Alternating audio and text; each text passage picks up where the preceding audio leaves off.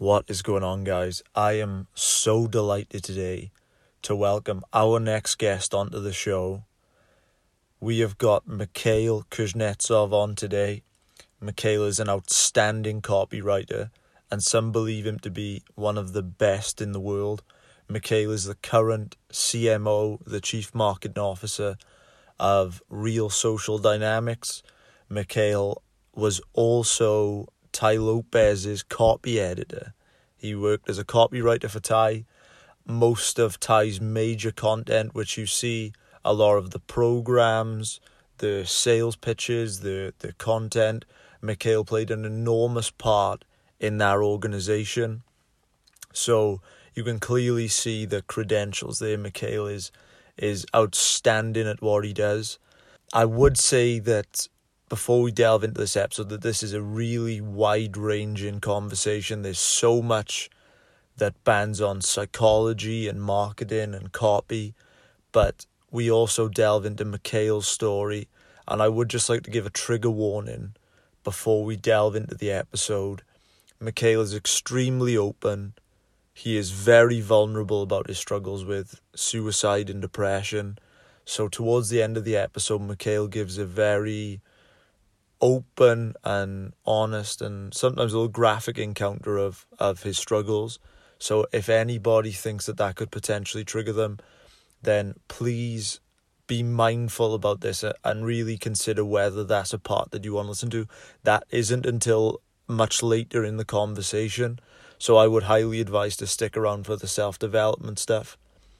Mikhail has also said that he is very empathetic by nature. So if anybody listens to this and feels like they want to reach out to him, please DM him on Instagram. You can find his @ in the show notes. So just swipe up on this episode and you will find his @ and please connect with Mikhail. So guys, I hope you enjoy this conversation as much as I enjoyed recording it. Undoubtedly, there is so much that we could cover in this conversation, Mikhail. Could you please give us the first date pitch, if you will, of what's led you to this point of your life? I love it. Yeah. So we just sat down across from each other with the listener for drinks, for lovely drinks, for our first time meeting. You guys, first off, thank you for having me on the podcast. For those of you that are not familiar with me, so I ran the back end for Tai Lopez for about 3.5 years, then proceeded to go on to Simple Pickup and pivot them from Simple Pickup to Jump Cut Studios. And currently I am the Chief Marketing Officer at a company known as Real Social Dynamics. We do just short of $1 million a month in revenue, and I manage all of the marketing efforts at that company. But I guess if you were to take it back to the beginning, I was born in Russia to a family of theoretical physicists, so PhDs in theoretical astrophysics. And when I was 8 years old, my mom came into my room and she said, "Hey, surprise, we're going on an adventure. Pack a bag." So I packed a bag with a bunch of toys, and lo and behold, I was on a plane to America. I didn't really know where I was going, so that was a bit of a surprise. And ended up living on the East Coast, Maryland, Baltimore, Virginia, New York, for quite some time, and then in my teenage years, moving down to San Diego, Encinitas, North County, and spending a good amount of time there, and then moving to my current location of Los Angeles, getting into internet marketing, influencing, and cue the authority blurbs from the beginning of that intro. That's some adventure you've been on. Yes, sir. It's a blast. I know. Amazing. So just going back to what you said at the start. So we've actually had a lot of requests for this type of episode into copywriting. Given, your experience into this subject, what is it about copywriting in particular that resonates with you so much and that has allowed you to become one of the best in the world in this field? Thank you. So I am an empath. So this kind of comes down to the NPD to empath scale, I think, that everyone kind of falls on with personalities, right? You're either kind of a narcissist, self-absorbed individual, or you're an empath. And I've always been raised an empath, so I feel other people's emotions. I resonate very deeply with any sort of struggles that they're going through, and that is really at the core of every piece of copy that I write. Rather than saying how can we make this product sell or how can we make a bunch of money, obviously I think those things are excellent. But the first question I always ask is how can this copy help people? What is the moment of impact that we're looking for? What is that point of impact where when somebody reads a piece of copy or sees a particular ad or a piece of content or a sales page or buys a certain product or has any sort of interface with any brand or individual that I work with, what is that point of impact where we can make their day a little bit better and make something click in their brain? And that psychology and that philosophy really translates through, every ad that I write, every sales page that I write, every video sales letter, every product launch that we do. It's all based around this premise of really connecting to the human element, because my belief is where we are currently in society, everything's going to be automated, with machine learning, AI, etc. But there's a certain human element that lies at the core that you can't really replicate. And as Joe mentioned, obviously you are among the elite in this field. And what would you say are the major differences between, say, an expert copywriter and someone who's just started out in the field, maybe a beginner or an average copywriter? Absolutely. So a few things. Number one is flow. So flow and tactic implementation. So the way I think of this is very much like a martial art.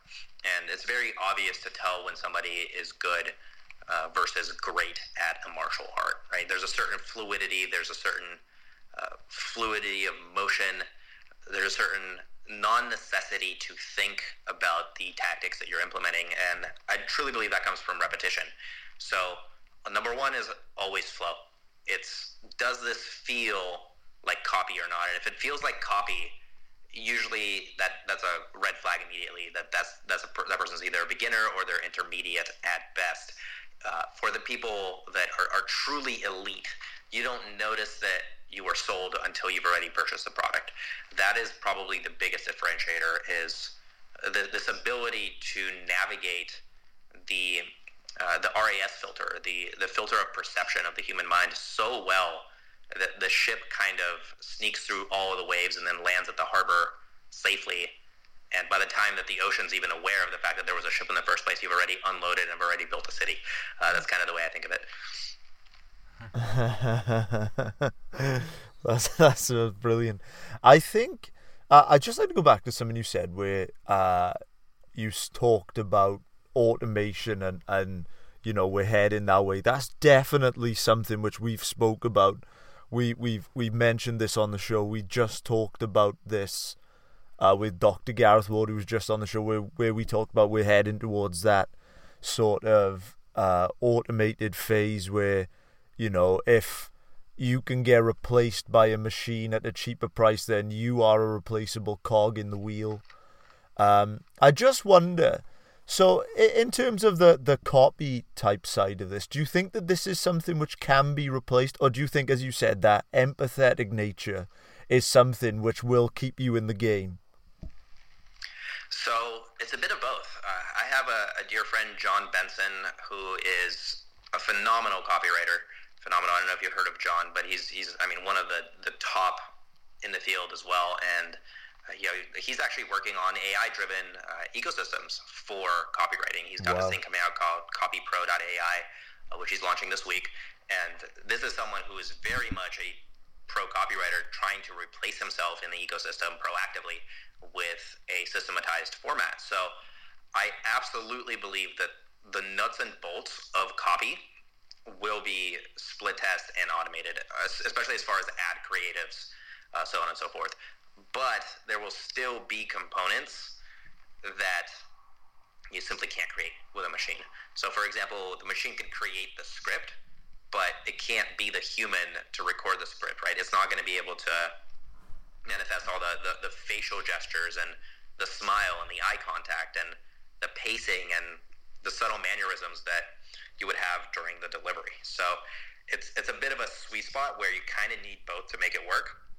And look, the reality is, as long as you're marketing to humans, right? We're social creatures.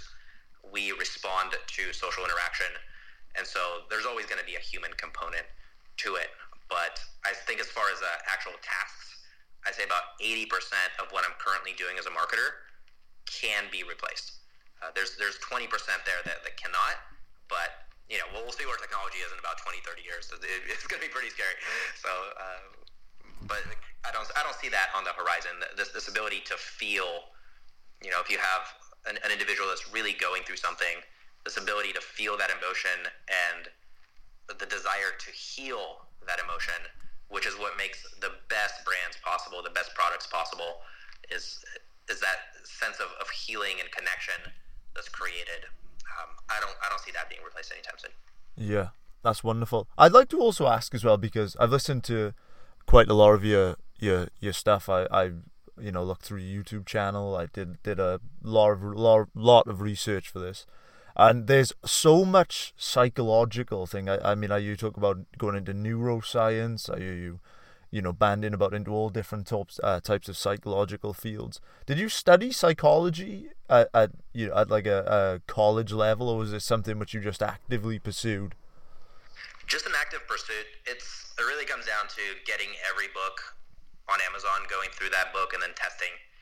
I think so both of my parents are PhDs in theoretical astrophysics, and so theory is something that comes very naturally, and throughout my life, I've actually very much oscillated to the opposite side of the spectrum, which is very hardcore practicality, is saying, well, okay, the theory says this, but why don't we test it? Why don't we go and see what actually works? And that's a big part of why I'm in the position I currently am in a company called Real Social Dynamics, right? If you really broke down those three words, it's meant, it's iterative social testing, and architecting a social phenomenon, a social system, and seeing how that works. So the true answer is no, absolutely not. But when the ads convert, when the copy converts, that's when you know something's working.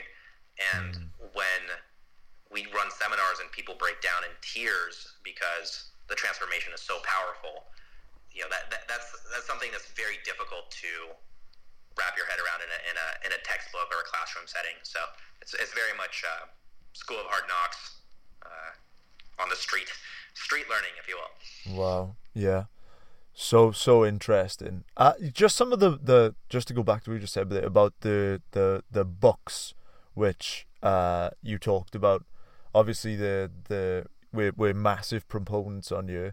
Are there any specific books which you'd recommend? I noticed some of the ones which you promote on Instagram, which we both have in common. The Hooked by Nira Eyal, I believe. That was a good book. There were other ones which I saw on your social media profile, but are there any ones in particular which you really think could help someone new to this field, or maybe even someone experienced? Okay, so if you're going for psychology, there's a few things. So I would obviously start with all the NLP stuff. So that's Bandler and onwards. And the work of Bandler was derived from the work of Milton Erickson. Again, that's Milton Erickson. What he was a practitioner who helped terminally ill patients. So people would come to him with leukemia, cancer, etc., and he would use hypnosis essentially to try and make them at peace with their impeding death, and sometimes make them more accepting of the remainder of their life and allow them to live a life of great joy, but in certain cases also reduce the symptoms of that condition. And I thought that was very powerful, in that simply through hypnosis, simply through self-control of the mind, you're actually able to eliminate physical symptoms of certain conditions. And that's, again, Milton Erickson. He's got a book, Patterns 1, Patterns 2. It's rather sophisticated, but it's something that really starts to break down the way that the mind works. Some other ones related to that are The Structure of Magic 1 and 2. That's also Bandler. And I think NLP is one of those things that I always start with. If somebody wants to become a great marketer, you have to understand the way that the mind programs itself, because every single person you're going to come in contact with is going to have some sort of preconditioned programming that you have to get through. right? They're going to have, they call them objections on the standard side, right? Like objection handling. But what is objection handling really? And why are those objections there in the first place? I always like to go a level deeper, right? Rather than just saying, hey, those objections are there. I go, well, wait a minute. Why are those objections there? Is this something that you received from your parents? Is this something that society told you? Why is that objection present for you? And is it really your objection? Or is it something that you inherited and it's actually not yours? Because that's the best way of avoiding an objection or dealing with an objection is making the person realize that they actually don't have it in the first place. So that's one. As it relates to that, the Ellipsis Manual is an excellent read. There's a lot of stuff in there. The body language section is excellent. This is great if you're dealing with individuals face-to-face to allow you to see if they are fabricating certain aspects of their story, if they're being dishonest, or what position they're currently in relative to you outside of just the verbal language. And there's a book called What Every Body Is Saying. This is a more well-known one. I consider Ellipsis Manual the slightly more advanced version. As far as copy specifically, obviously everything by John Carlton, everything by Frank Kern. When it comes to sales, everything by Zig Ziglar, everything by Dan Kennedy. So I can send over maybe a list of books afterwards. Like I can give you my top 5, top 10 after the podcast, and we can add those to the show notes if you like. Happy to do that. And then when it comes to self-development, I would recommend Power versus Force and Reality Transurfing. Those two books have absolutely transformed the way that I approach entrepreneurship, and especially dealing with things like burnout, energy, abundance, a lot of these really esoterical concepts that are very hard to practice, right? When you have something like abundance, it's like, well, that's great in theory, but how do I practice that? Again, Power versus Force and Reality Transurfing have really helped me on that front. So, and then a final point is if anybody here is doing a startup or in the process of a startup, the Startup Owner's Manual is absolutely phenomenal. Highly recommended. So those are the top couple by category to get us started. Wow, I mean, we would know our listeners would extremely appreciate if you could provide a list after the show. We would definitely put that in the show notes, and we'd post that to our blog on our website as well. I think that would be fantastic to get from you. But yeah, that we'd really appreciate that. I've heard you before talk about emotion versus logic in copy, and that you have a set form of rules that you stick to. Could you tell us some of your golden rules that you stick to when creating your copy? Absolutely. So the 1, 2, 3 formula for this is actually pretty simple. And this it basically states, like, you're not going to hook somebody with logic. So the 1, 2, 3 formula is hook with emotion, justify with logic, sell with emotion. So the way that looks is if you want to capture somebody's attention, let's do a really simple example. Let's say you are in a coffee shop and you see somebody that you want to connect with in whatever capacity. Maybe it's somebody who could benefit you in a professional capacity, or a cute girl or what have you. Well, you can come up to that person and try and explain to them every logical reason why they should be friends with you, right? But we already know that that's not going to work. So the way I always break down the copy is I think of it as this pendulum between emotion and logic, and it's always shifting to one side or the other with every single word. Even on this podcast, as the listeners are listening, we can push them into a more logical headspace or in a more emotional headspace, and as a result, elicit or fail to elicit actions due to those things. So the formula is, number 1, you hook with emotion. Always hook with emotion. Look, I'm so excited to be here, and those of you that are listening should get really, really excited, because what we're going to break down for you in the next section is exactly how to craft your copy in a way that resonates immediately. And it doesn't matter if you're selling your own product or service or you're part of a larger organization. This is going to help you get massively more results in your life. But from there, the first thing that the brain does is it asks, well, okay, how are you going to do that, right? Even as I say that statement, the user or the listener should be asking themselves, how? And at that point, you have to swing the pendulum back over into the logical component in order to justify the objections. So at that point, you go, well, look, we're going to leverage a decade of experience. We're going to sample hundreds of thousands of words of tested and tried copy that has been out in the real world and has gotten real conversions, real dollars, and real results for the clients. And we're going to take that and we're going to take the best of practices and we're going to extract that for you. Now, if you're wondering, well, maybe this won't work in my industry, look, we've tested this across 25 different industries. If you're thinking, hey, I don't have time to listen to this, well, let me ask you the question of, what better thing do you have to do with your day than listen to this podcast? Is there really something that's that much more pressing, or is that a complete illusion of you trying to stay busy so that you don't actually do the things that are important? So that's kind of the second part, right? We swing over into the logical, and then you always want to close or sell with emotion. So listen, right now, get yourself pumped up, because the first thing you're going to do is this, the second thing you're going to do is this, and the third thing you're going to do is this, and what you're going to notice is this. So, I could break that down further. Obviously, I can give examples, but I'm trying to keep it brief for the sake of the format of the podcast here. The standard thing you should be asking yourself, let's say you're writing a sales page. So I'll just get down to the brass tacks here. Let's say you're writing a sales page. You should be able to look at every single sentence on that sales page and tell me exactly what it's doing. Is this pushing somebody further into emotion in order to elicit action, or am I pushing into logic in order to justify their necessity to make the sale, their reasoning to make the sale, their actual objections that they have to pulling out their credit card and handing me the money? Which is it? Because if it's neither of those two things, you're going to have a really hard time getting your copy to do anything. Like the purpose of copy is to do stuff, right? It's meant to sell. Like if you're talking copywriting, you're meant to elicit a certain action, whether that's an engagement, whether that's a conversion, whether that's a retention component. There's a measurable outcome at the end of your copy. It either works or it does not. And so if you want to continuously get results, again, hook with emotion, always, justify with logic, but then swing back into emotion for the close. So I know that's a bit of a long-winded answer, but hopefully it provides the listener with a little bit of context on the philosophy of how to approach it, rather than just saying, here's the top 50 headlines, here's the top 75 headlines. Like, anybody can do that. Like, it is truly my belief that anybody can write a great headline at this point. If you can't write a great headline, you really need to reevaluate your ability to write copy or hire a copywriter, because that's not what makes or breaks great copy. What makes or breaks great copy is understanding the psychological state that the person is in when they encounter your copy, then taking that psychological state and pivoting it or directing it to a position of them being able to take action on that thing that you need to take action on. It's really that simple. Understanding the psychological state and being able to direct that, take them by the hand and guide them towards the point of action and get them to take action. It's really that simple. Man, that was an incredible answer. That was outstanding.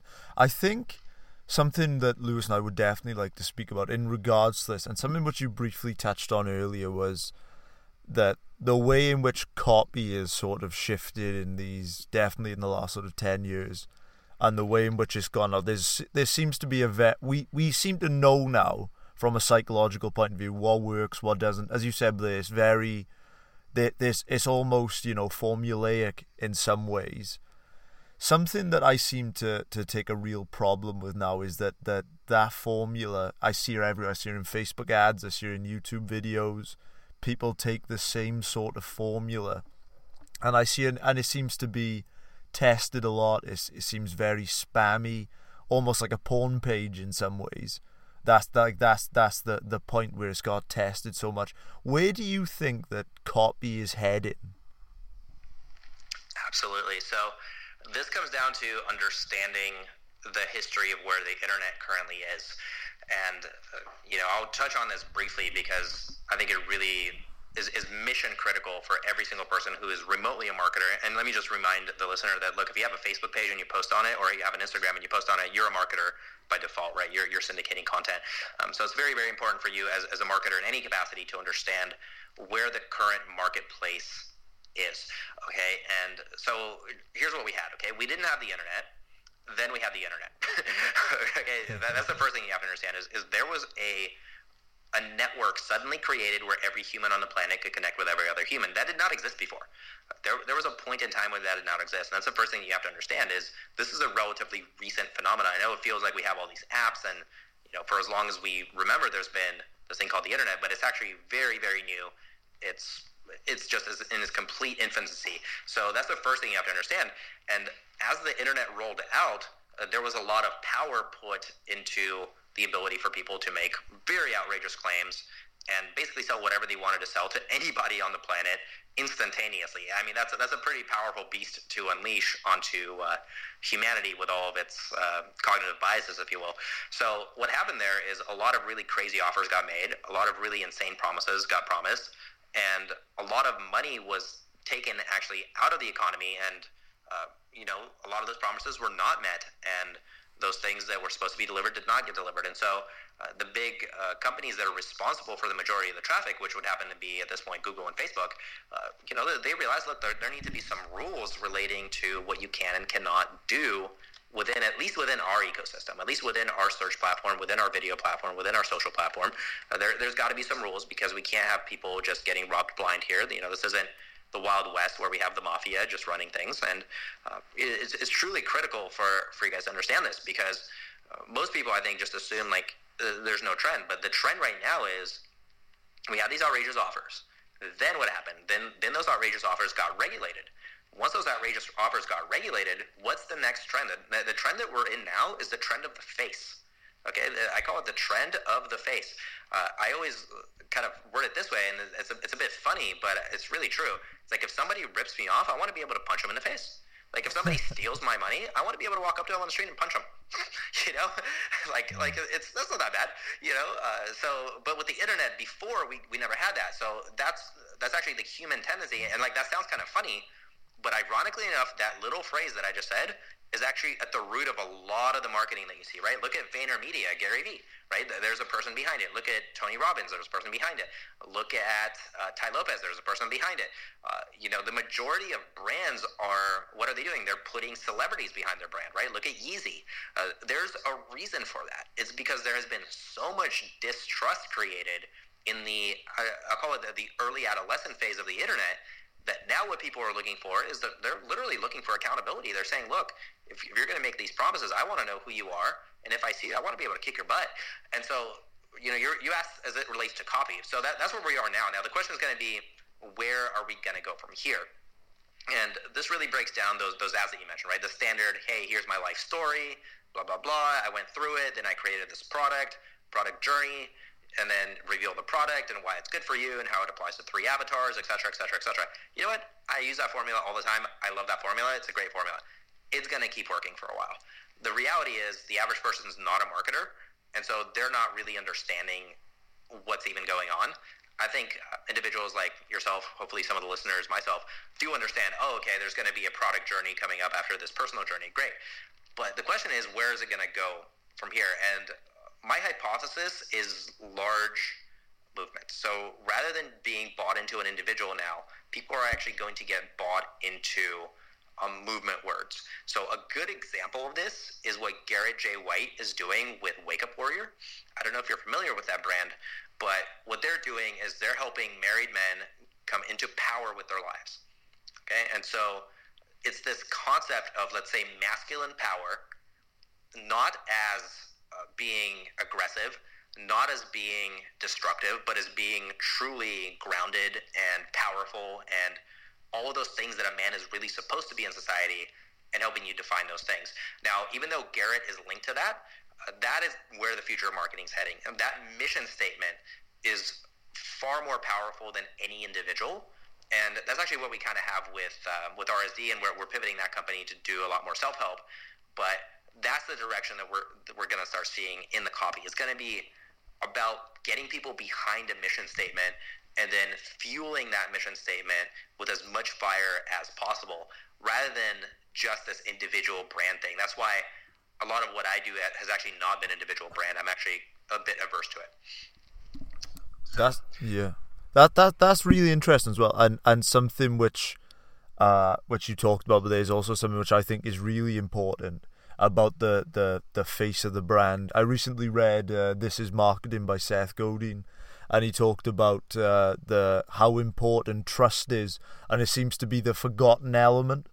But in the book he talks about it as sort of like the equalizer, and almost by putting an individual's face on a brand, by being able to see the eyes, which we know is so important from a psychology point of view, that's how we bridge that gap with the consumer. Is that something which you think about, the importance of trust? Oh, it's huge. It's huge. I mean, that really is the underlying statement behind my, the punch in the face phrase, because it's absolutely true. We, as a trend, I think that just a lot of people don't see the waves that came before, and so they're not really understanding why there's so many personal brands, right? Notice how like everybody on Instagram has like a personal brand now, and everybody's an influencer. Well, that's not out of nowhere that happened. That happened because there was a lot of distrust in the marketplace, and you couldn't hide behind the veil of the internet, and so you had to put yourself out there. If you wanted to convert a product, you have to put your face on it. And I think that trend will be here to stay for another 3 to 5 years at least. So it's not going anywhere. I think it's getting stronger for the time being. It's just the people that are really good at doing it, there's not a lot of them. You've got some people coming out of the woodwork, but you can kind of count the people that are really, really good at building a personal brand. Tom Bilyeu sticks out, right? Like there's Tim Bilyeu. It's you can count them on your hand, and so the trend that it's going to go from there is all these people are going to realize that they're building empires on top of their own name, and that they need to be able to pass that on in a legacy capacity to their kids. And so they're going to have to turn all these empires into organizations behind mission statements. Like, I'm calling it within the next, just like Gary Vee calls things, he's like, I'm calling it now. like I'm not that audacious, but I'm calling it within about 5 to 7 years. You're going to see all of these entrepreneurs that built a big personal brand starting to pivot towards foundations, start to pivot towards movement statements, start to pivot towards large group awareness training, and things that are replicatable to where in 100 years, once they've long passed away, that legacy can still live on.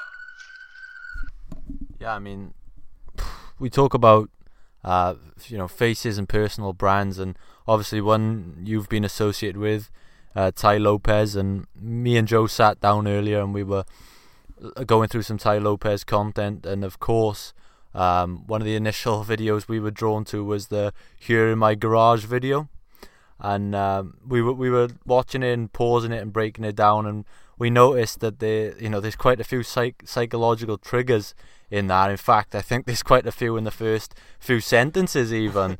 So what we wanted to ask were, what are some of the most effective triggers that you play on, for example, from a neuroscience point of view in pieces like that? Yeah, man, there's a lot. There's a lot there. The reality is needs and wants. So let's start there. That's probably the easiest.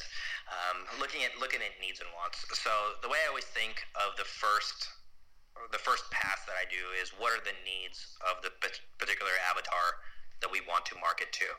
AKA, what do people need, right? People need, shelter. They need food, water. They need, some sort of human connection. And that plays up, right? Standard Maslow's hierarchy of needs. And I take a look at that and I go, okay, well, is there something aggressive along this hierarchy that we can hit? And, the lowest tier is obviously food, water, sex. The second is some sort of community. Then you have, protection needs, esteem needs. Then you have aesthetic needs, intellectual needs. And then, all the way at the top, you get into self-realization and transcendence, right? Not necessarily in that order. I can send you guys the model that I use as well if you want for that. It's a 7-step model. So I always look at that and I go, okay, well, the person that we're marketing to already has all their basic needs taken care of. They're an individual in their 40s, say, and they're in a higher income bracket, which means I'm not going to be able to sell them on the need for safety. They're probably taken care of as it comes to safety pretty well. But what they might be looking for is more aesthetic needs, right? For example, art. A lot of more wealthy individuals buy art. There's a reason for that. That's an aesthetic need. Essentially, the entire art marketplace is an aesthetic need marketplace, right? Aesthetic and status. Or take books, right? Books are an intellectual need. So I go, okay, well, you're not going to be able to market intellectual needs to somebody who doesn't have safety needs taken care of, right? If you don't have a place to sleep at night, you're not going to be that concerned with reading the next Osho book or the next Eckhart Tolle book. Like, it might be the thing that you actually need to do, ironically enough, but that's just not the way that the world works, right? And you get into self-realization of, okay, well, can we help people become the best version of themselves? And then transcendence is, if people are already the best version of themselves, can we help them impact more people, better. So that's the first layer I always look at. I always start with that. And I go and I again, from there you take that, you reverse engineer that into copy that makes sense, right? You take those triggers and go, okay, well, this person, it leans on aesthetics, so what are they going to want? They're going to want a really nicely designed phone, right? Apple is a perfect example of a company that pitches to aesthetic needs, right? If you can afford an Apple phone, obviously you have enough income and disposable income to where your other needs should be met, unless you're buying a phone and you live with 5 roommates. And so as a result, the design is going to be beautiful, it's going to be packaged well, et cetera, et cetera, et cetera. But then from there, I go to the second level. So I go from the needs, then I go to the wants. And the wants are a bit more difficult to quantify. So I truly believe everybody wants to be like somebody else. We have this weird society where there's so much reference externally that everybody wants to be somebody who they're not. And I don't mean that in a bad way. I just mean everybody's always looking outside for a reference point of what they should have. And that's, Ty is one of the greatest mentors for me in the 20s, and he taught me a great deal of copy, and a lot of the things in that ad are related to this, right? It's people want to have nice things, but not be perceived as douchey. So that's the very first thing he hits on in that ad is, look, you want to have nice things, but he does it with such subtlety where, look, the reality is everybody wants Lamborghini, right? We could just go ahead and say that. Like, the majority of people that get hit with that ad, it'd be great to have a Lamborghini.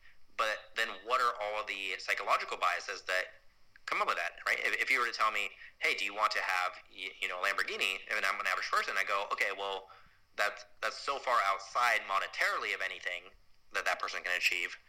And so then you have to play to that bias. So I call it bias cascading, where you hit a bias and you predict the responsive element of that bias, right? So I go, hey, here in my garage, got my Lamborghini here.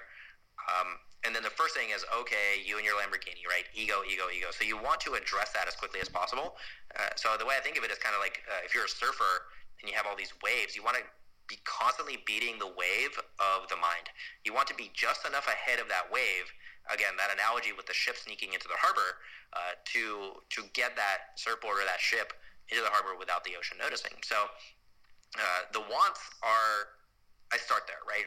What do these people want? Like, what does every man want? Every man deep down wants to be ripped. They want to have a bunch of houses or as much wealth as possible. They want to have a cool car. They want to have a hot girlfriend, and they want to be perceived as a leader in their community, et cetera, et cetera, et cetera, right? Those things are pretty easy to start with. Now, a lot of people are going to start disqualifying those wants. They're going to say, no, I don't care about a big house. I just want to live in a cabin in the woods, et cetera, et cetera, et cetera, et cetera. And then you decide, do you pitch those people, or do you just proactively disqualify those people? That's kind of a different strategy of the strategy of disqualification of everything that you're not pitching to. And then you go there. And then, so that's level 2 is breaking down the wants. Okay. We're like, what does this person want, right? Every man in their 50s and 60s wants to leave a legacy. They're asking themselves questions of, what is my legacy going to be when I'm dead? And how do I leave a stronger, better legacy, right? That's a pretty easy pitch. And essentially any man in that age range who's not asking that, I'm not interested in selling to them. So that's pretty easy. But then there's a third level, which I call the dark side level, which we actually did a bit of in every client I work with. We do a bit of this. And this I call like the 7 deadly sins. So I truly believe every human has a dark side.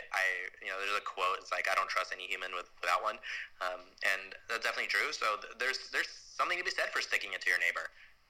Everybody kind of wants to have the nicer car than their neighbor. Like if you live in a city and you pull in and your neighbor's got a shiny car and it's clean, and you're pulling in your beat up Corolla.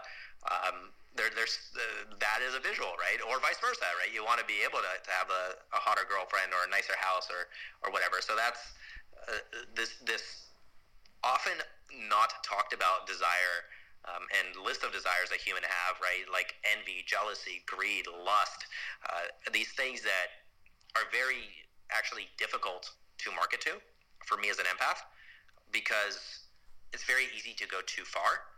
But that's the way that I approach creating a list of biases, rather than giving you guys like a giant list of biases, because I could sit here for hours and just just spit game on that. I don't think that's as beneficial to the listener. I think for the listener, number one, tackle the needs. Tackle the needs. If there's a core need, tackle it. Like the entire food industry in the world tackles a single need.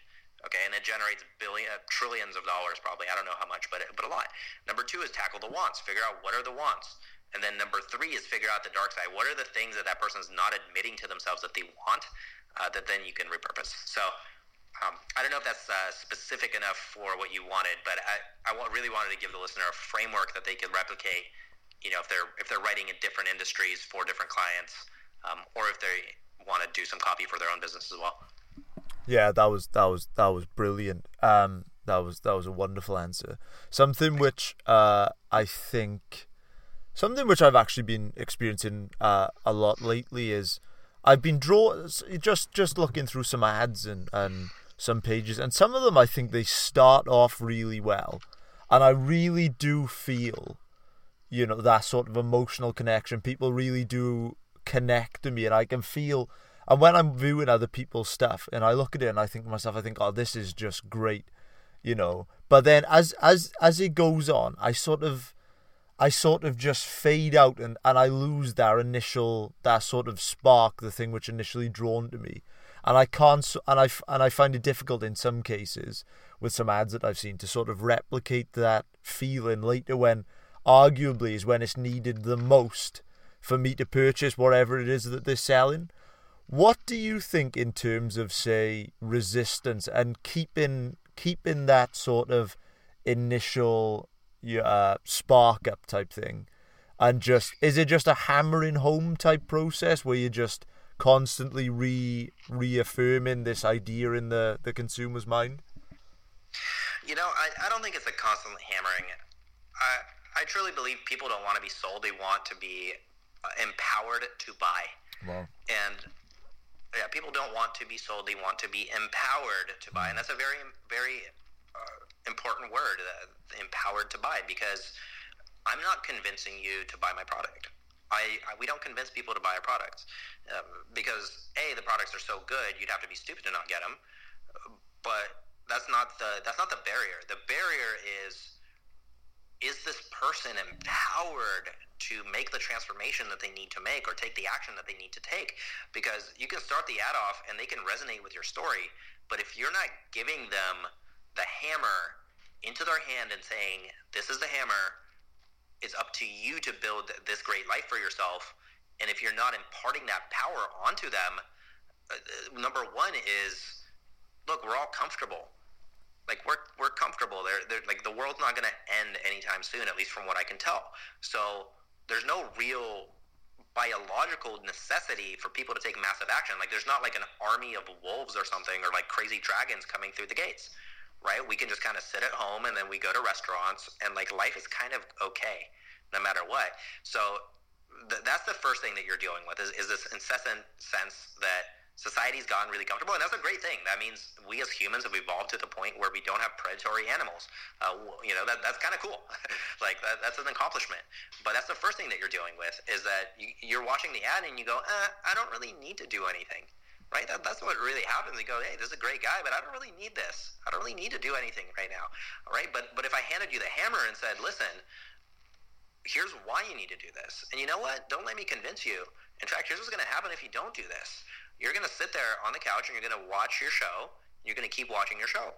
And you need to do that in such a capacity where they think about that moment of getting the hammer put into their hand until they take the action. So I always tell my interns, you're marketing to the point, I call it head to pillow.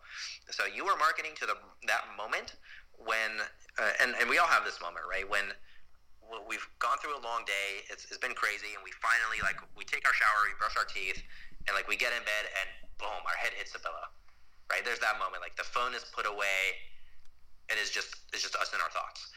That's the moment. It's literally a boom. It's a single hit.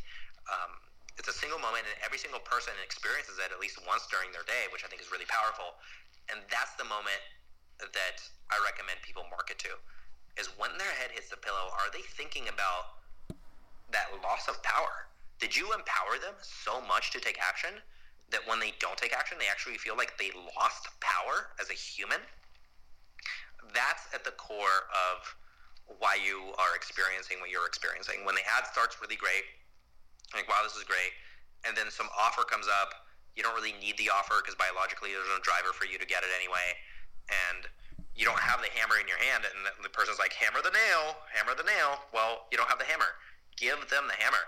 As a marketer, it's your job to empower people to take the actions. It's literally your duty. It's like if you're a doctor and you have the cure for cancer, it is your job. It is your God-given right on this earth to go out and say, get this treatment, get my treatment. My treatment will save you. And whatever you have to do that is what you have to do. If it requires you to give them the hammer and to say, hit me with the hammer. And they go, whoa, what do you mean? I'm like, hit me with the hammer. See what happens. They go, well, okay, boom. And they hit you with it, but at least they feel something. Make them feel something. Make them feel scared. Make them feel anxious. Make them feel excited. Make them feel hope. Make them feel a sense that they as humans are more powerful now because they had an opportunity themselves to take an action. You shouldn't have to sell them on taking an action. It's entirely to their benefit to do so. Oh, wow. I mean, it's clear and obvious why you do this for a living. I mean, these answers, they're blowing us away, and there's so much practicality, and we know our listeners are going to be so thankful for this information. And just for a bit more on you, obviously you clearly know the world of influence and persuasion so well. I was just wondering, what have been the highest contributing sources or influences for you in that area? Obviously, working with Ty was huge. That was massive. That opened up a lot of things for me psychologically that I had as roadblocks, as limiting beliefs, as negative self-talk, what have you. I call them like patterns of failure. Like every individual has patterns of failure, patterns of success. So that was huge. Working with Jesse and Kong over at Jump Cut Studios was absolutely massive. I've got a few mentors in, I can't disclose names, but they're in private equity, and working with them as it relates to perceptions of money is just phenomenal. When you get to sit down with somebody who manages billions of dollars in assets, there's a certain scope that puts onto your own business. And there's all these influencers like, we made $10,000 or $100,000. Like, all of that looks like such child's play by comparison at that point. It's a great reality check. Working with Owen over at Real Social Dynamics, Owen Cook, huge mentor of mine. Just love the guy to death. Really dialed in content for me. And then those are the biggest ones. Those are the biggest ones. I obviously have a pretty decent network, so I always try and pick up a little bit from every single person I come into contact with, and say, what is it that makes this person so great? Like, why do people gravitate to this person? Okay. Can I just take a sliver of that? And what's really cool with influential people is they're always very open to sharing those slivers, right? That sliver of greatness that hey, like, this is what makes me great. It's okay, take a little. Like, that's why I do this, is so that you can have a little bit. And so I'm very grateful for obviously the people that I listen, obviously the people that I didn't list, but they know who they are, who have impacted my life in just so many positive ways. So it ends up being a pretty long list if I keep going, but those are the people off the top.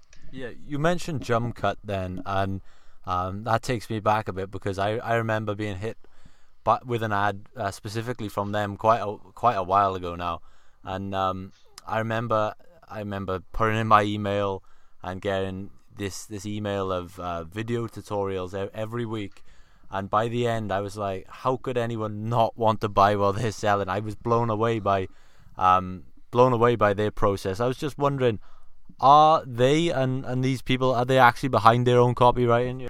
Yes, absolutely. Jump is a great company. They've got a great vision. I'm no longer involved with that organization, but I will say wholeheartedly that I support what they're doing.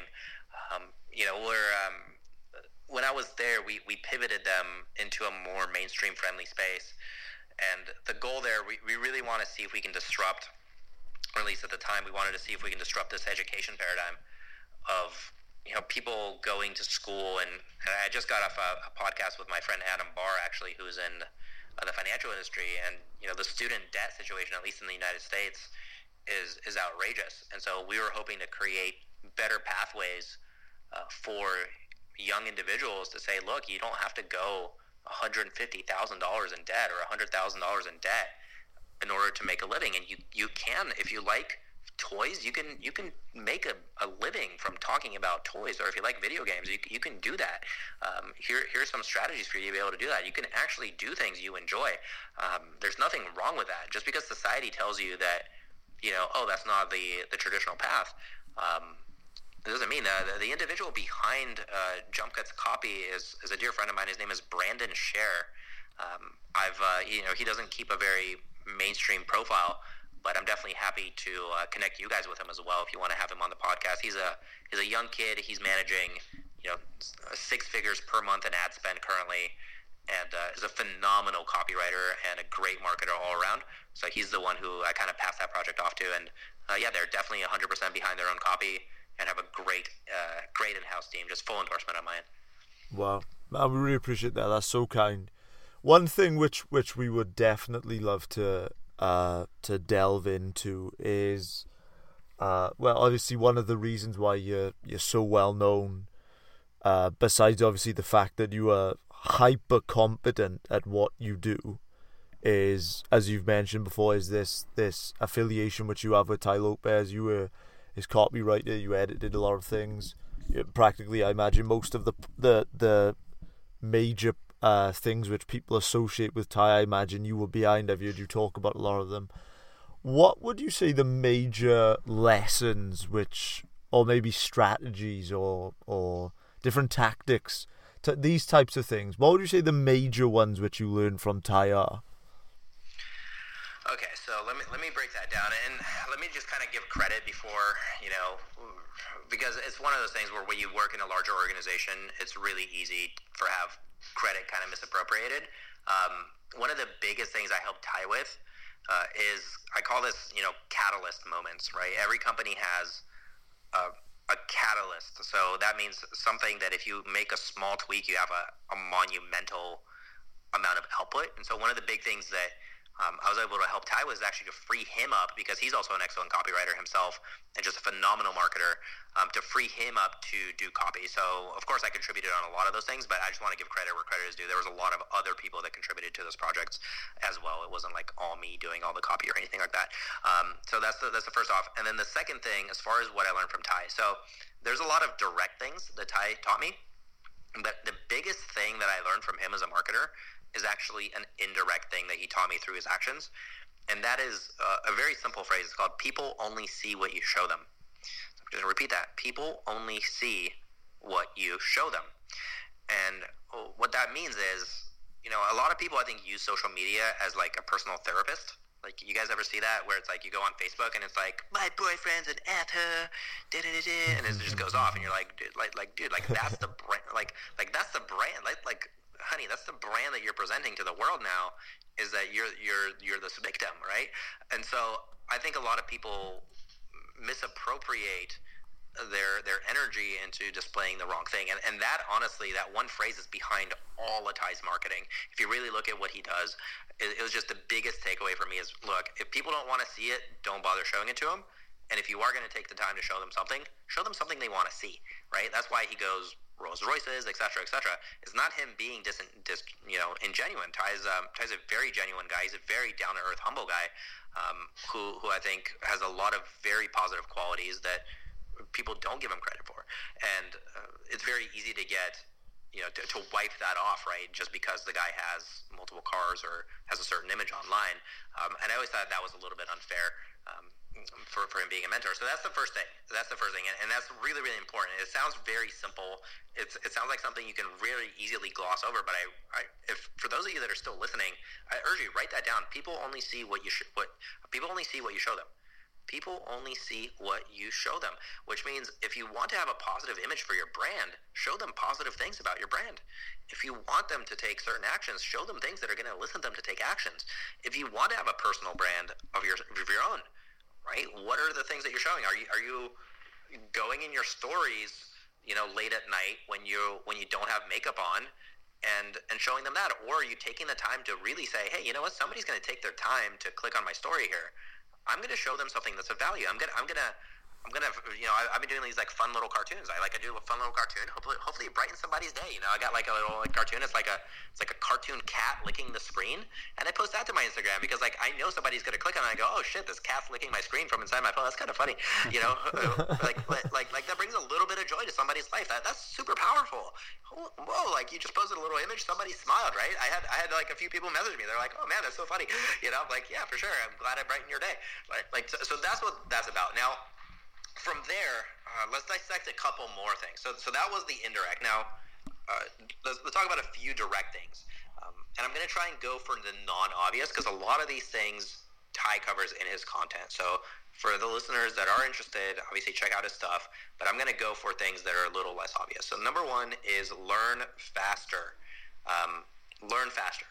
Way faster. Humans take too long. The competition in internet marketing is so insane at this point that if you can't learn Facebook ads in 3 to 6 months, maybe 9 months, it's like, man, you're going to have a hard time. You're just going to have a hard time. There's so many skills you need to learn to be a successful business leader in the world today. You can't afford to spend 4, 5, 6 years learning a single skill anymore. You have to pick it up quickly. And yeah, it can take you a long time to achieve mastery, but from zero to competence, accelerate that process as much as you possibly can. Immerse yourself, do whatever it takes to get yourself to a point where you can say, look, I can do this, right? If you hammer me on, funnel architecture or product catalog design, any industry, I can do that. So for the listener, get faster at learning, learn to speed read, learn mnemonic techniques, learn how to learn. That was huge.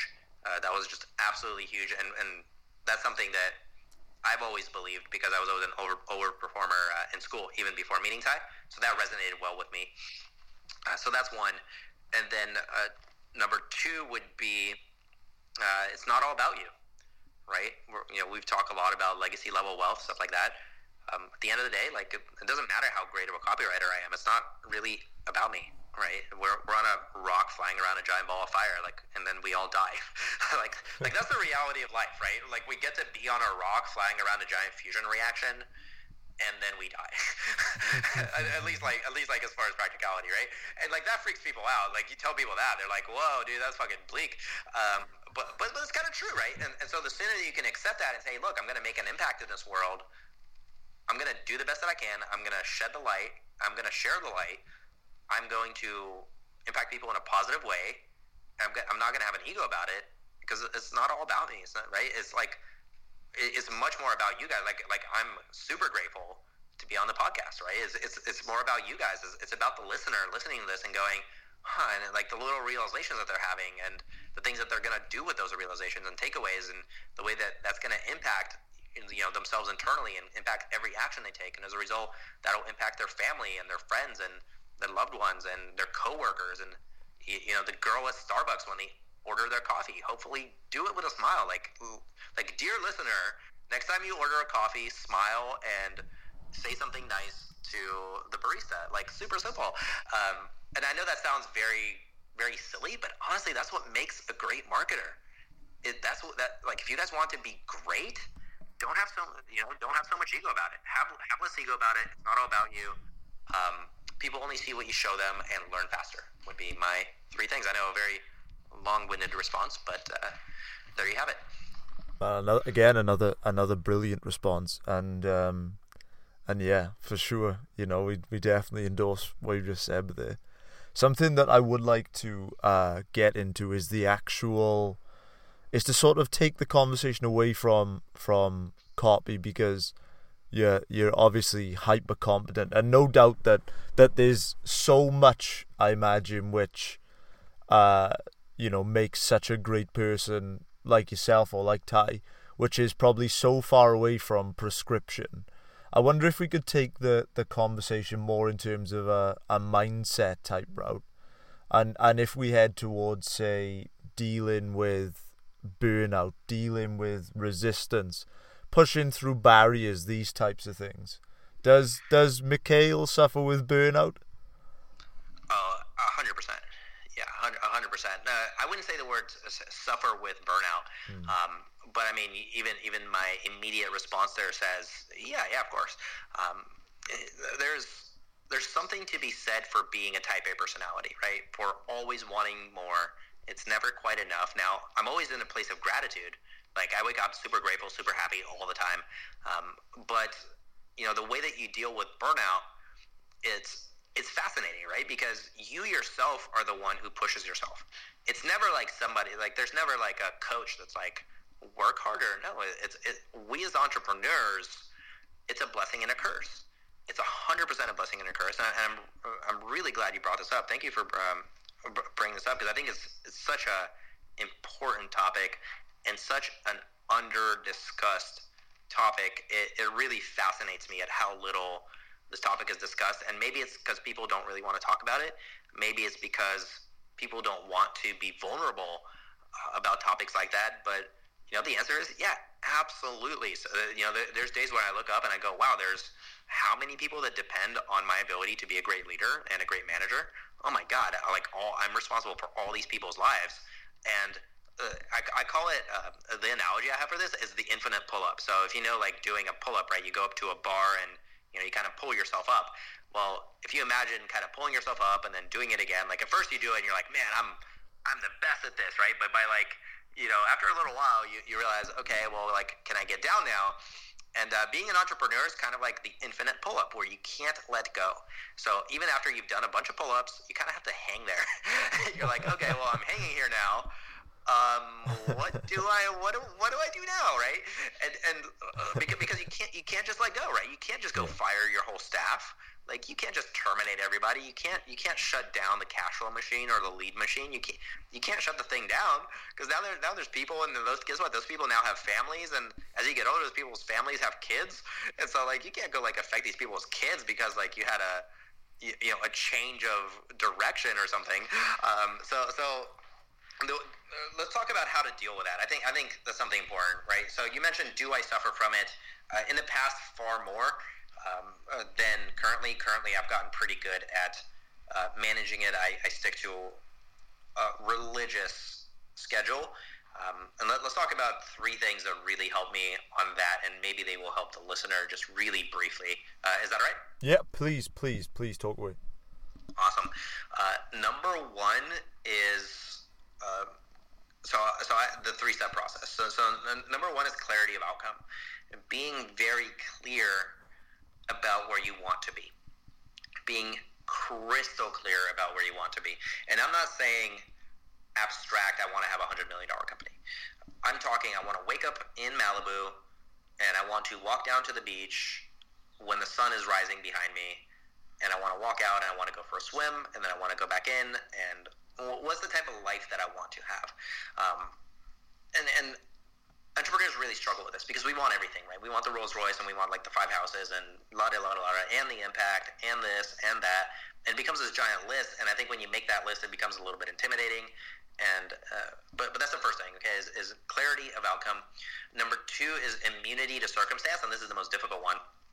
It's no matter what happens, you continue towards the outcome, period. That's the rule. Is once you've clarified the outcome and you said, that's where I want to go, period. Okay. From there, anything that happens, you simply continue towards your desired outcome, period, no matter what. So if there's a giant dragon, well, you got to get through the dragon. If there's, a recession, you get through the recession. If there's some sort of, market force outside of your control, you pivot, you do whatever it takes, and you don't let it affect your internal state. And that's so huge, because you asked, burnout, right? Burnout is an internal state. I've gotten a lot better about being immunity to circumstance, no matter what happens. The visualization I use for this is if you're hiking up a trail to a mountain, right? I was just in Cape Town, South Africa. We were hiking Lion's Head, and let's say you're hiking up this trail, and all of a sudden there's a big rock in front of you. well, what are the strategies for dealing with this rock? Number one is you can get really frustrated if there's a rock, you can turn back around, right? That's what most people do. Most people just quit. Number two is you can try and punch through the rock, right? Get really frustrated and try and punch through it. You can try and go around the rock. You can try and go over the rock. But the actual strategy that works is the rock does not exist, and you're already past the rock. So I know that you mentioned mindset. Like, that's a mindset trick. Is the rock does not exist and you're already past the rock, and that takes a lot of practice. And I think the listener at first glance would go, "Wait a minute, that doesn't even make sense." And that's exactly the point. Is if you're at the point where that doesn't make sense, that means you haven't been put under enough pressure to necessitate that level of mindset. That makes sense. And then number three is infinite gratitude. So number one, clarity of outcome, immunity of circumstance, and then three is infinite gratitude. I think of this as micro gratitude. Like, I'm really grateful somebody created Skype so we can have, these conversations. I'm really glad somebody invented podcasts so that, and earbuds and iPhones, and I'm really glad that there's trees in the world that are helping turn carbon, create oxygen for us, right? And like all these little things have some micro gratitude for that. So that's the 3-step process that I use. And if you want, I can go into some practical things I started doing that really helped if you want. Yeah, absolutely. Awesome. So the first thing that I added, so I'll give you a little bit of context. I was doing a product launch every single month, and it was, a six-figure launch every single month, if not more. So there's a great deal of pace and performance that is required in order to squeeze that level of output. And so the first thing I added was a religious morning and evening ritual. So I do have a video about the morning ritual. We can add that if you can note to just add that in the show notes somewhere. It breaks down everything that I do. It's got kind of a morning meditation. It's got a lot of different upkeep components that help make sure that you start the day. Essentially, it's I'm up at 5. By 5:30, I'm at the gym. By 6:30, I've done gym, steam, jacuzzi, cold shower, and then by the time it's 7 a.m., I've already had a double espresso and a breakfast. And so, from 7 until 9 p.m., I can just work nonstop. All my food gets delivered. So little optimizations like that really go a long way because you don't have to think. And that's kind of the second part. So the first is create rituals that you can fall back on. The military has a great phrase for this. It says, "We never rise to the level of our expectations. We fall to the level of our training." Again, we don't rise to the level of our expectation. We fall to the level of our training. And that's why if you're experiencing overwork, if you're experiencing anxiety, if you're experiencing burnout, you need to stop doing and immediately start looking at the systems that you're falling back on, because my hypothesis is your systems aren't good enough, and so you're falling back on a rocky foundation, on a shaky foundation, and as a result, that's creating all sorts of anxiety and uncertainty for you, and you're not able to push off. It's like you can't fire a cannon from a boat, right? You're not able to stabilize as a result. So creating this morning ritual, I also created an evening ritual. I set really strict start and end times for my day, where I start at 5 and I end at 9:30. That's it. Period. And I stopped putting other people first and making exceptions. That was a huge one. Is stop saying yes to everything. Like, you're burned out because you're saying yes to everything. Like, let's be honest. Say yes to yourself. Like, what's the thing that you want to do? Like, ask yourself, what's the thing that you want to do? When's the last time you said yes to yourself? And I know that's kind of very macro, but it's so true, right? We as entrepreneurs, we're like, we want to please, we want to build this business, we want to impact. It's always outwards, give. And there is a point where that gets draining, that gets exhausting. So number one is, build the systems. Morning ritual, evening ritual. Start putting yourself first, and start being more unapologetic about the things that you want. If there's something you don't want to do, just say, "Hey, I'm not doing that. Sorry." Like, see, and even me, I'm like, "I'm sorry," because I'm such an empath. Right? Say, "I'm not doing that." Period. Don't even say I'm sorry after it. So those were things that really helped, because it's never the burnout. It's it's never the tasks, right? It's never the Asana tasks or the Trello tasks or what have you. It's always the psychological tendency that got us into that rut in the first place. It is almost always our biggest strength that gets us there that then becomes a weakness under enough pressure. So that strength of wanting to deliver value, right? That's a monumental strength. If you're an entrepreneur and you're listening and your desire is to deliver more value to the world, I mean, I wholeheartedly salute you. But the downside of that is, you know, you forget to deliver value to yourself sometimes. You put everybody else first, and as a result, you're looking around and you're going, how do I get out of this? I'm in a dark place. How do I get out? Why does nobody talk about those moments, right? Why do so few people touch on that, on, you know, the downside of the hustle, right? Everybody talks about like hustle, work 24/7, and like they're very proud workaholics. And there's a great book I read recently that touches on this. It's called Clockwork. I don't know if you've read that one, but I highly recommend, if you're experiencing burnout, get the book Clockwork. I believe it's by Mike Mikiewicz. Off the top, I can confirm that, but that's a great read. So again, build a really solid system for yourself to fall back to, because you're always going to fall back on those systems. You have these high hopes for yourself, but you're always going to fall back on those systems. The better that your systems are, the higher up you're going to be able to rise, and then put yourself first, be a bit more unapologetic about it, and see the world with real eyes. Because this will be the last thing on this point, is entrepreneurs make the world, right? We make the world what it is. Every single invention, every single piece of progress, every single scientific discovery is in and of itself an entrepreneurial venture. And so the thing that allows us to do that is we see the world as we want it to be.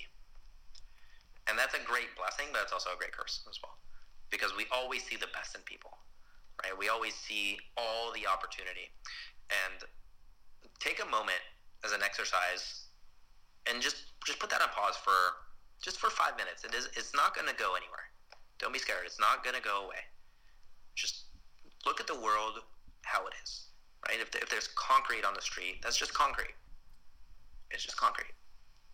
If there's asphalt, it's just asphalt. If there's a tree, it's just a tree. And so, like, when I see a tree, I'm like, oh man, there could be so many trees, and we could have trees on like rooftops, and whoa, and that would totally fix like the pollution situation. There'd be oxygen everywhere. Whoa, right? But then again, that creates burnout, because you're like, I want to do all these things. So those are kind of the three things. Is again, systems, morning ritual, evening ritual, changed my life. Get sleep. I use an Oura ring, OURA ring, to track my sleep. It changed my life. Super huge. Number two is, you know, deliver value to yourself and be really unapologetic about it. You don't have to answer to anybody. At the end of your life, a lot of these people that you're sacrificing for aren't going to be there. They're not going to be there at your deathbed. Like, that's a reality. That should be a reality check for you. Is you're grinding yourself into the wee hours of the night, burning the candle at both ends for people that might not even appreciate it, and that's really telling. And the third thing is, take a little bit of time out of your day to see the world for what it is. And I'll give you my short little morning ritual meditation. I just wake up and I go, how do I feel? And I break that down across 8 steps. So I go, how do I feel physically? And I go into my body. How does my body feel? I put my hand over my heart and I go, how do I feel emotionally? You know, am I going through a breakup? Am I feeling anxiety? Am I feeling anxious? I put my hands on my temples and I go, how do I feel mentally? Am I clean? Am I clear? Am I focused? Am I having positive thoughts? Am I going to be able to actually do the things I need to do today? I lift my hands to the ceiling and I go, how do I feel spiritually? And that's, you know, if I died today, how do I feel about it? I let them drop to my sides and I go, how do I feel energetically? Am I flowing or am I resisting? I kind of do the money, like show me the money. I go, how do I feel with resources, aka, you know, money, businesses, investments. Then I give myself a big hug. How do I feel with relationships in my life? And then I put my hands out, palm over palm, and pretend that there's a tree growing out of them. And I ask, how do I feel contribution? So am I able to give something today without asking for anything in return?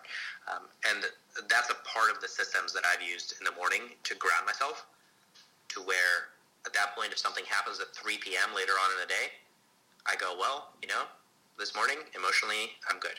Today, physically, I'm good. So I'm not going to let this throw me off my game. Wow, I mean, amazing. Again, I mean, so much practicality in there. I mean, yeah, we will definitely link your morning rituals and anything you'd like on in that regard in the show notes. We know our listeners are big proponents of morning rituals. Another thing, you know, we recently both read the book Why We Sleep by Matthew Walker, so I'll definitely be checking out those Oura rings you mentioned.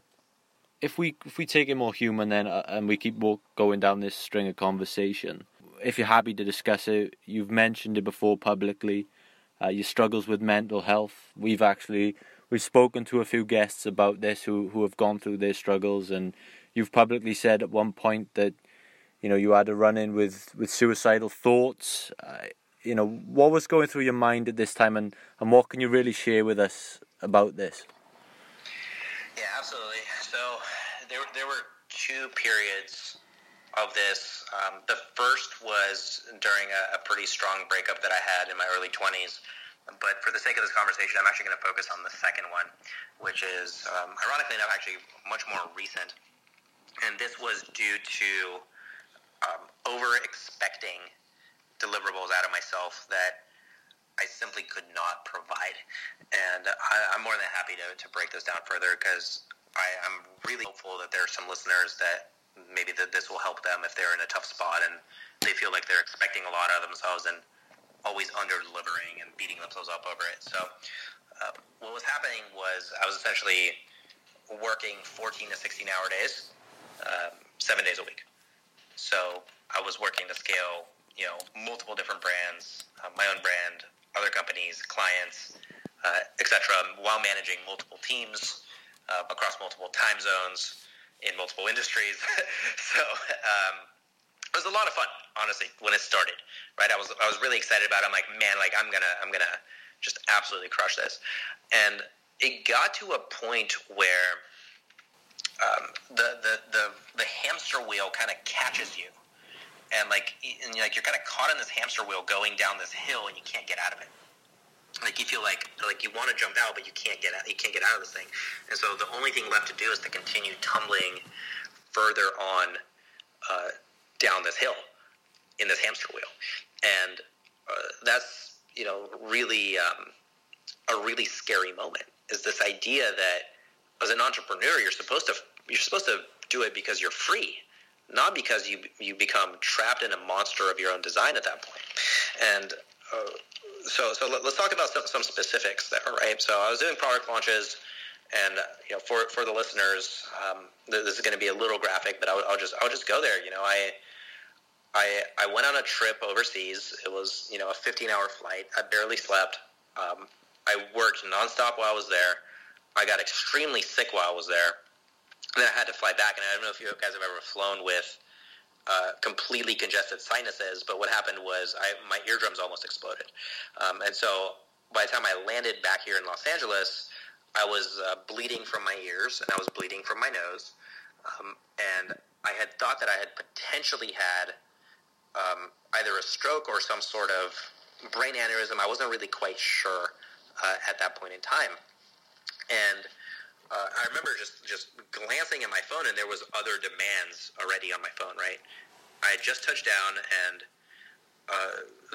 right away I was expected to do more things. And I just remember coming back to my apartment here in Los Angeles, and I have a 6-hour P226 Mark 25. It's a 9mm, and I remember loading it, cocking it, decocking the hammer, and laying in my bed with the gun at my temple and going, imagine that it ended. Imagine the pressure ended. Imagine there was no more pressure. Imagine there was no more necessity to fulfill these crazy demands. Imagine that was it. Imagine you were free. Imagine it was free. And I had this idea that suicide was freedom at that point in time. And you know, let's start to unpack that, right? On one level, it's extremely selfish to do that. So let's talk about pros and cons of this. It's extremely selfish. It's so inconsiderate. It's so inconsiderate to every single person that's contributed to you being here. It is entirely self-centered in that you are not even in the ability to comprehend how this will affect other people around you. And the worst thing is it's disrespectful to yourself. It's disrespectful to the impact that you should be playing on this planet and all of the good that you should be contributing to this planet. So, luckily for myself, I was able to pull myself out of it and really took a long, hard look in the mirror on how to restructure the way I was going about business and work, and being a very proud workaholic at that point in time, and going, yeah, I work 14, 16 hours a day, no sweat, right? But really, there's always something below the surface. Everybody's fighting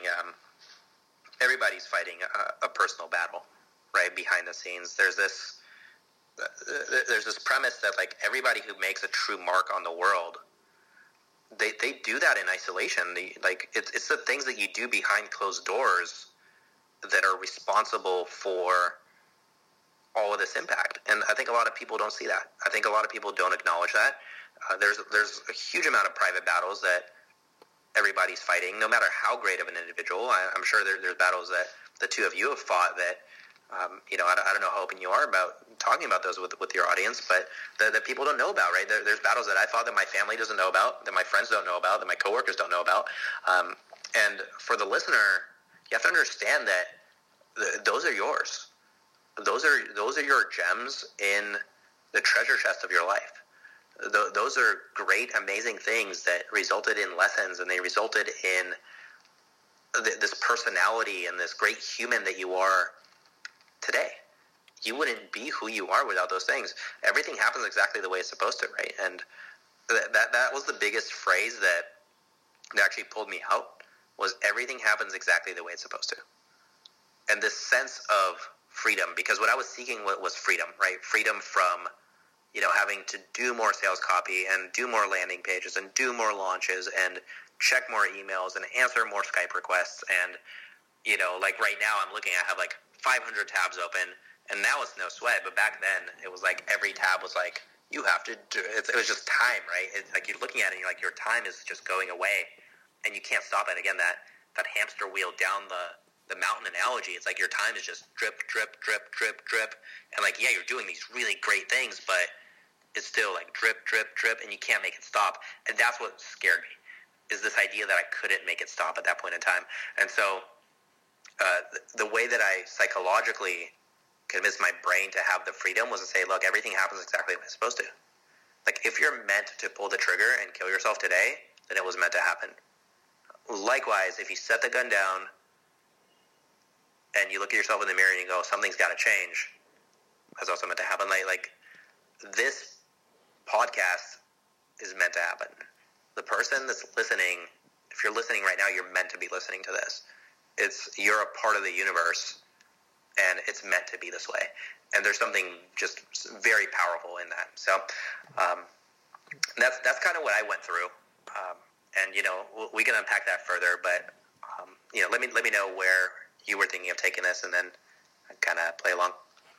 Yeah, well, we really appreciate the vulnerability type, to talk about that. That's really brave, and we really admire it. We were speaking. We just released a podcast with Heather Morris. She's the international #1 best-selling author of the book The Tattooist of Auschwitz, and she was talking about how her book inspired a load of prisoners who were really at the brink of hopelessness and really on the edge of the precipice. Was that idea what pulled you through, as you said, that it was, that this is, a lesson in the story of your life? Or were there other things which gave you hope of a better tomorrow? It's interesting, right? It wasn't as much of a hope of better tomorrow, to be honest. There was just a moment of acceptance. It wasn't even like I think the word better kind of, it wasn't that it was bad. It was a very unique experience, because as soon as I had the realization, again, that everything happens exactly the way it's supposed to, it was all kind of neutral. Like, it all became kind of neutral in a way, where it was like, oh, okay, like there's wars across, okay, neutral. Like, and it really removed this good bad label from things, and that's what really helped me to deal with the workload and to reanalyze. Now, I just did a video in Cape Town actually about heartbreak, and that'll be a great video that I'll release in about 2 weeks here. But I will take some lessons from that video and actually share those here. So the first thing is that there's nothing without you. So let's pivot a little bit to some of the understandings and takeaways that I got as a result of the experience. Is that this version of reality without me doesn't exist, right? Just like for the listener, as you're listening to these words, the version of reality that you're in, it doesn't exist without you. So it's actually your responsibility to reality to exist. And I know that's a very, like, whoa, woo-woo, okay, bro, like, esoteric topic, but it's huge. Like, you're responsible for everything. Nothing exists without you. And that's a very powerful concept, because at that point, when a bird flies by, you go, I'm here for that bird, right? When I go on podcast with you guys, like, I'm here for you. When somebody leaves a comment, like, I'm here for them. And yeah, I preach, put yourself first. Of course, be a little more selfish. That's all great, but there's that takeaway of, like, you become the channeling point for goodness in the world. And it really creates a very powerful mission statement and a reason for you to be here and for you to contribute something. And at that point, once you have the realization that it's not about you, like, there's nothing without you, but it's not all about you. Like, that's the weird thing, right? There's nothing without you, but it's not all about you. And what you're really taking away is everybody else's experience of you as you are at your greatest. And that's not fair. Like who am I to tell you guys you can't have me on your podcast? You know what I mean? Like the audaciousness that you got to have. Like, who am I to tell the listener of this podcast that they don't deserve to have these words? Like, who really? Like, am I really that egotistical to say, no, you don't deserve? Like, I deserve to die. And it was that realization that really pushed me back, like, into the light very, very aggressively. And what's very interesting about that is I haven't even slipped since that moment. Like, not even a slip or a sliver, or like not even a drop of darkness has procured itself since having some of these realizations. It's like a weird Tony Robbins-esque moment where it's like, that just doesn't exist anymore. Like, that mindset just does not exist, permanently erased. And like burnout, for example, just does not exist. Like, I can't go into burnout. It does not happen. Because I think there's something about trauma where the mind, when it goes through trauma, it blocks off certain receptors. And, again, we have a limited understanding of the way that the brain works, but there's definitely some sort of blocking component. And it just simply won't allow for me to take those actions anymore. It just says, nope, that got you too close to death, bro. Not going to allow it. sorry, man. So, yeah. Yeah, something I was just pondering. Say you were to give someone younger, or maybe someone of any age, really, sort of in that same situation where it seems as if, it's like a hamster in a wheel type thing, where you just feel like you just can't sort of get off the roller coaster, and from what you said, I mean, I can completely resonate with just that never-ending workflow of thing after thing, and you just think, when's it going to stop? What would you say to someone who's in that bubble? Is it to take care of yourself? Is it to prioritize yourself, as you said? What would you advise them?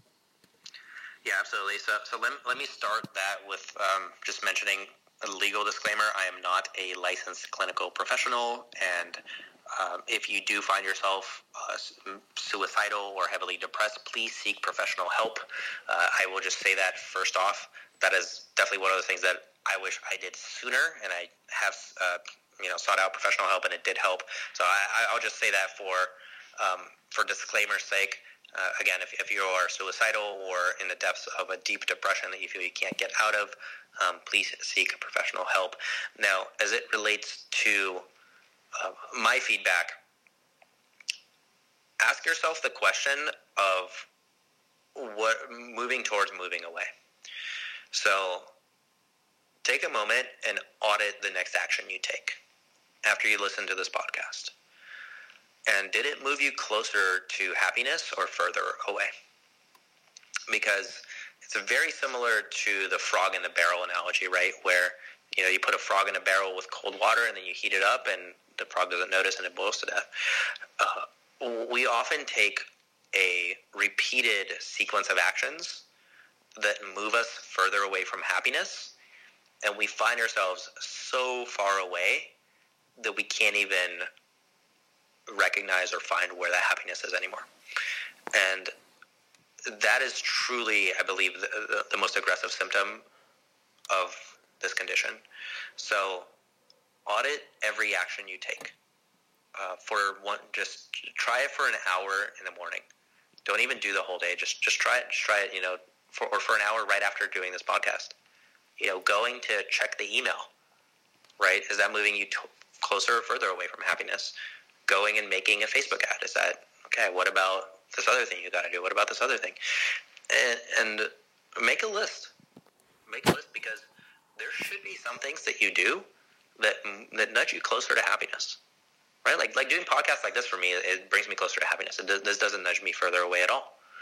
Because hopefully it makes an impact in at least one person's life, and that to me is enough. If this podcast makes a difference in one person's life and I died today, then it was worth it. Then it was worth the whole life. All of it was worth it. And as you audit that, really be aware. The first step is awareness of, what am I doing? What are you really doing? And then number 2 is going to be the hum of anxiety. Is, what is that thing that you're stuffing? There's always a fear that you're stuffing behind the scenes that's preventing you from being happy. Because happiness is not a state of doing, it's a state of being. You can simply be happy, period. There is not a requirement for happiness.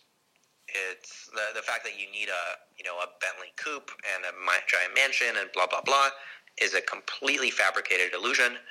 You can simply choose, tomorrow I will wake up and I will be happy, period.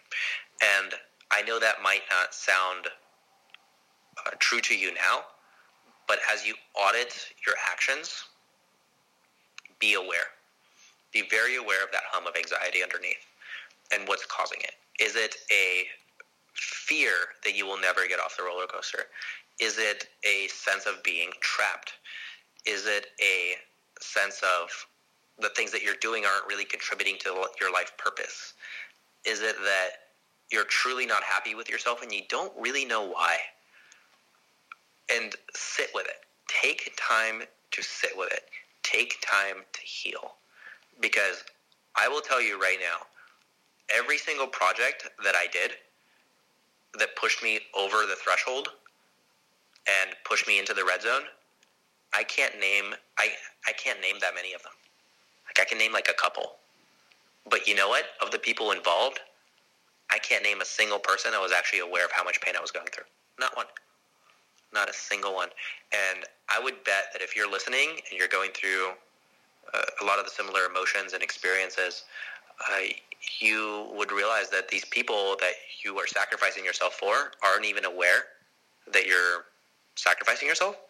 And it's time to stop. It's okay. You don't answer to anybody else in your life but yourself. You answer to yourself first.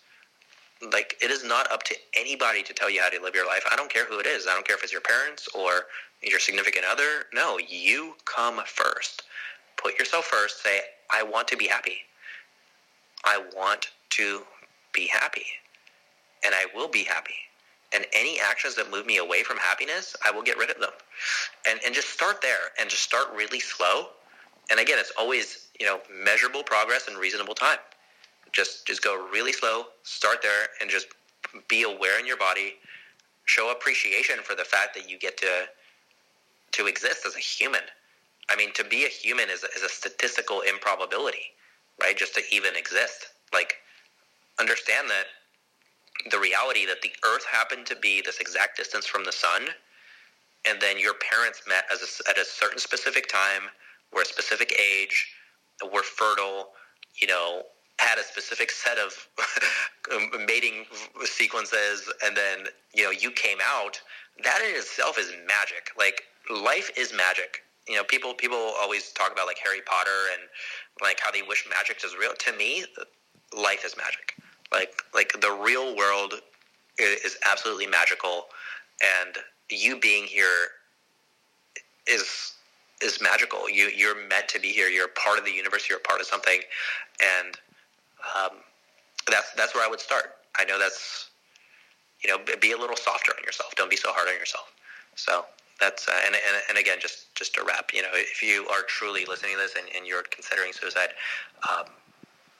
please seek professional help immediately. There's only good things that can be said about that.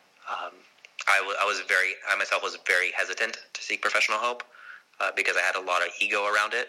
Because as a man, you often say, well, what am I, not even in control of my own emotions, to where I need, like, a therapist to tell me that it's okay to live on this planet.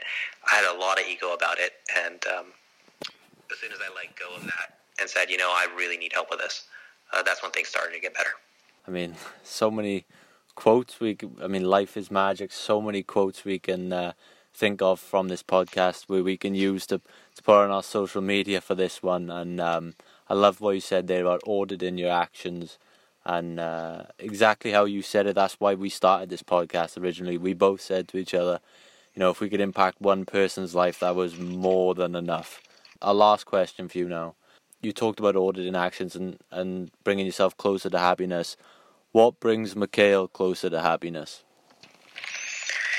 Oh man, that's a great question. So the first thing, from my journey was, I'm happy all the time. I'm by default happy now. Now, is rather than closer to happiness is what amplifies the happiness, like what makes it brighter, sharper. Seeing the look on people's eyes when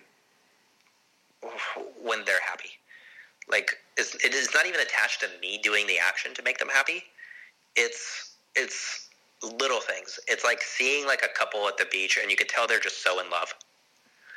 Seeing that love exists. Seeing little kids playing. Seeing just somebody just crushing it on stage and having an amazing speech. Listening to great music coming out. Really being a part of the world, being a part of this reality, being a part of this universe, 110%, and observing other people do the same. I'd say that.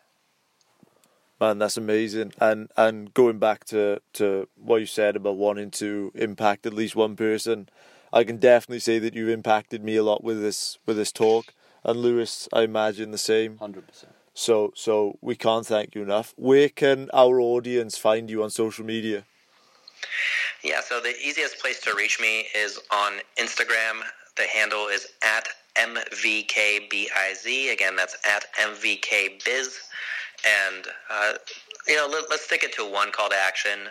If you want to go on there, toss me a DM and, let me know. Did something resonate from this podcast for you? Is there something that maybe you're going through that you wanted to chat about? If you're a listener, I will respond to every single DM that I get, every single message that I get. I'll respond to personally. That's not a VA or anything. That's me. You get me in person. There's not like a hard sell or an offer or anything like that. It's just, if things resonated with you, send me a message. I'm happy to talk about it and, see if I can help. Man, that's amazing. Is there any last messages you'd like to share?